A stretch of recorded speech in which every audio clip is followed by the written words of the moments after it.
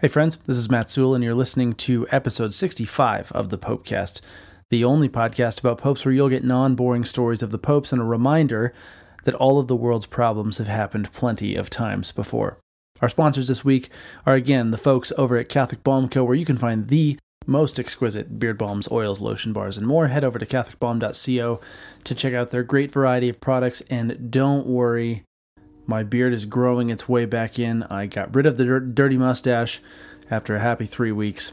So I am very much excited to use my Chrism scented beard balm once more. But be sure to head over to catholicbalm.co to check out all of the stuff Catholic Balm Co. has to offer. And then be sure to enter the word POPE, P-O-P-E, at checkout to get 10% off your entire order. And once again, thanks to the guys at Catholic Balm Co. for sponsoring the Popecast. Well, after a handful of excellent episodes with special guests, we hope you all enjoyed them, and happily kissing 2020 goodbye, we are back with more stories of, in this case at least, long-forgotten popes. Our man this week was a mentor to one of the greatest popes to ever live. He spent far too much time trying to drum up an army from the emperor to protect Rome from destruction, and he met his earthly end as a deadly disease swept brutally through late 6th century Rome. This week on the Popecast, it's the Pope who died of the plague, Pope Pelagius II.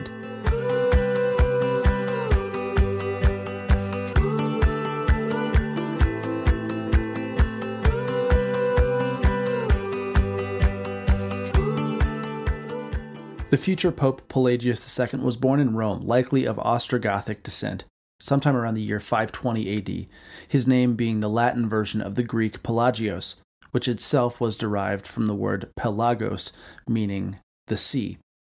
Other than the fact that his dad's name was Vinigild, in case anybody's looking for some pandemic baby names, we know nothing more of his life prior to his election as successor to St. Peter. Pelagius II was elected to succeed Pope Benedict I in August of the year 579, less than a month after his predecessor's death, and amidst a great famine and siege of Rome by the Lombards, who had begun conquering the boot from the north beginning in 568 and had finally made it to the Eternal City. This meant that Pelagius had to wait months trying to get word clear over to Constantinople. Remember, that was the custom at the time for the emperor to rubber stamp a new pope's election. Unable to get a message past the Lombard blockade, Pelagius finally gave up and just scheduled his own consecration, officially becoming the 63rd pope on November 26th, 579. His first acts as pope involved convincing the Lombards to cut it the heck out and leave Rome. He succeeded before long, and it's thought that his convincing was a nice mix of a new pope's words of wisdom and flat-out paying the enemies off, both out of the church's coffers and that of the emperor. Immediately after the threat had been lifted, Pelagius sent an envoy to Constantinople, led, as it turns out, by a deacon named Gregory, who would soon become a great successor of St. Peter in his own right. See episode 7 of the Popecast if you're not picking up what I'm putting down. Anyway, the Pope needed to first get word to the Byzantine Emperor Maurice that he'd been elected, but more practically, he needed military interference, something fierce. Rome in those days was in bad shape and was, as we just heard, ripe for the barbarian picking.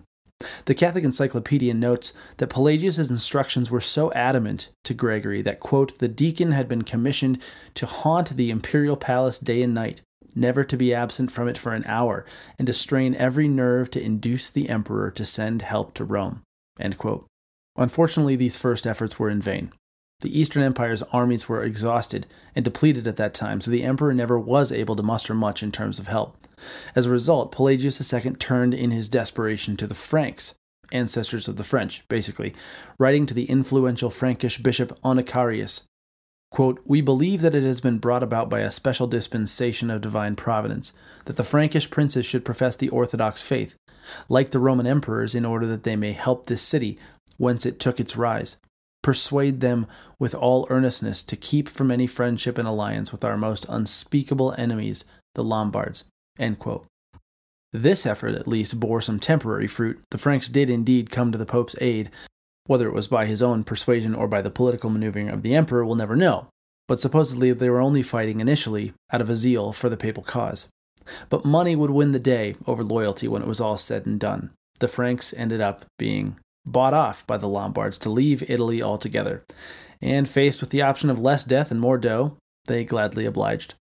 It was more than likely a humbling and probably more than a little terrifying time for the good pope. By this time, Pelagius II had been pope for the better part of 5 years, and he sent one more last-ditch effort east to Constantinople. Imploring the future Pope Gregory the Great to turn up the heat on the emperor, Pelagius wrote again, quote, "Here we are in such straits that unless God move the heart of the emperor to have pity on us and send us a master of the soldiery and a duke, we shall be entirely at the mercy of our enemies, as most of the district round Rome is without protection, and the army of these most unspeakable people will take possession of the places still held for the empire." End quote. This, at least, seemed to bear some fruit, as the Exarch of Ravenna, the emperor's representative in the west, was able to at least secure a truce with the Lombards for the time being.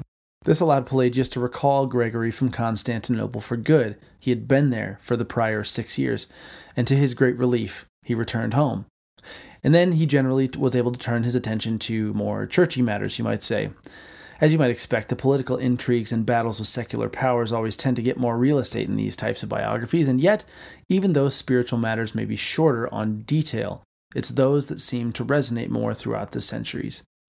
Pelagius II started by using the peace and quiet to attempt, in vain albeit, to put an end to a schism that had arisen in Italy over what's known as the Three Chapters controversy, a long, winding, complicated ordeal involving Popes Vigilius and Pelagius I a couple of decades earlier. Suffice it to say, it was all a matter of prudential judgment in dealing with an old heresy back then, but the prior pope's handling of it all sparked a massive divide among Italy's bishops. Pelagius II's efforts were mostly all for naught, as the schism ended up lasting another couple of centuries. Pelagius' most notable acts were his zeal for the poor, for the uprightness of the clergy, and in opposition to a fancy new title adopted by the Patriarch of Constantinople, the bishop who sat at the seat of the empire. The Pope's protege Gregory would largely follow in his mentor's footsteps as he ascended the throne following Pelagius' death, showing how influential a figure this Pope was to one of the great pontiffs of the past 2,000 years. In particular, Pelagius at various points turned his own house into a hospital for the poor and adorned both the shrine of St. Peter and the church of St. Lawrence. He was a strong proponent of clerical celibacy as well, but it was apparently so much so that Gregory ended up actually modifying those rules only slightly when he himself was pope, thinking that portion of Pelagius' recommendations may be a bit too strict. Pope Pelagius II died on February 7th, 590, after a decade in the chair of St. Peter. The Pope, as luck would have it, was one of the first victims of a bubonic plague outbreak known to history as the Roman Plague of 590. Author George Cohn writes in his book Encyclopedia of Plague and Pestilence that, quote, "The late 6th century chronicle by Gregory of Tours includes an account of the epidemic given him by his deacon, who was in Rome at the time. In November 589, the Tiber River overflowed its banks, destroying many granaries. People claim they saw serpents and dragons floating on the floodwaters down to the sea. The pestilence that Gregory of Tours calls the plague of the groin, lues inguinaria, began a few months later. Although he outlines no specific symptoms, the other information he gives, that the disease killed its victims rapidly and affected all classes and households, also points to bubonic plague. At about the same time, similar epidemics raged at Viviers and Avignon in Frankish Gaul." End quote. Gregory the Great, who wouldn't officially be consecrated as Pelagius' successor until that November, was presumably the pope-elect almost immediately. He was unanimously chosen, and he set about preaching many sermons, exhorting the Romans to repent of their sins. He organized processions throughout the city, likely mirroring those he had witnessed years before in Constantinople, begging the Theotokos, Mary, the God-bearer, the Mother of God, for help and protection. And according to legend, most famously, Gregory had a vision as the procession neared the mausoleum of the Roman Emperor Hadrian. As the story goes, atop the building, Gregory saw St. Michael the Archangel himself sheathing his sword to symbolize that the plague was over.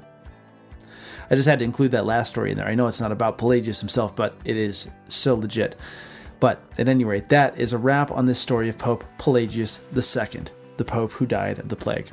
If you're enjoying the Popecast and haven't already, please be sure to leave us a rating and a review over at iTunes. We did have one come in right before Christmas that is from a Dr. Hahn 87. So if anybody can confirm that if Dr. Scott Hahn is a fan of the Popecast, well, let's just say that would make my whole life. But at any rate, whoever this Dr. Hahn is, they left a 5-star review, very gracious. We appreciate it.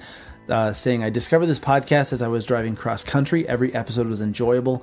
I am a fan of history, particularly when it aligns with our faith as Catholics. Great podcast. Keep up the great work. So thank you, Dr. Hahn 87, whoever you are. Super grateful for that review, whether you're actually Dr. Scott Hahn or not. But sorry, I just had to speculate for a little bit. But please, if anybody knows for sure, let me know. Okay, I digress. And then lastly, a special thanks to our newest patrons, David, Mitchell, Laura, and John. If you're not on the patron train yet and you're a Popecast superfan, please be sure to check us out at patreon.com/thepopecast, patreon.com/thepopecast. Or if Patreon or social media more broadly isn't your jam, you can find us on locals.com as well. But thanks as always to our listeners, new and old. You can catch us on social media between new episodes at The Popecast, and feel free to shoot us an email at thepopecast.fm sometime. We'd love to hear from you. So as we head out today, let us ask for the intercession of Pope Pelagius II and Saint Gregory the Great that our current pestilence might soon end, and that we might be prepared for our deaths now and on the day the Lord calls us. Until next time.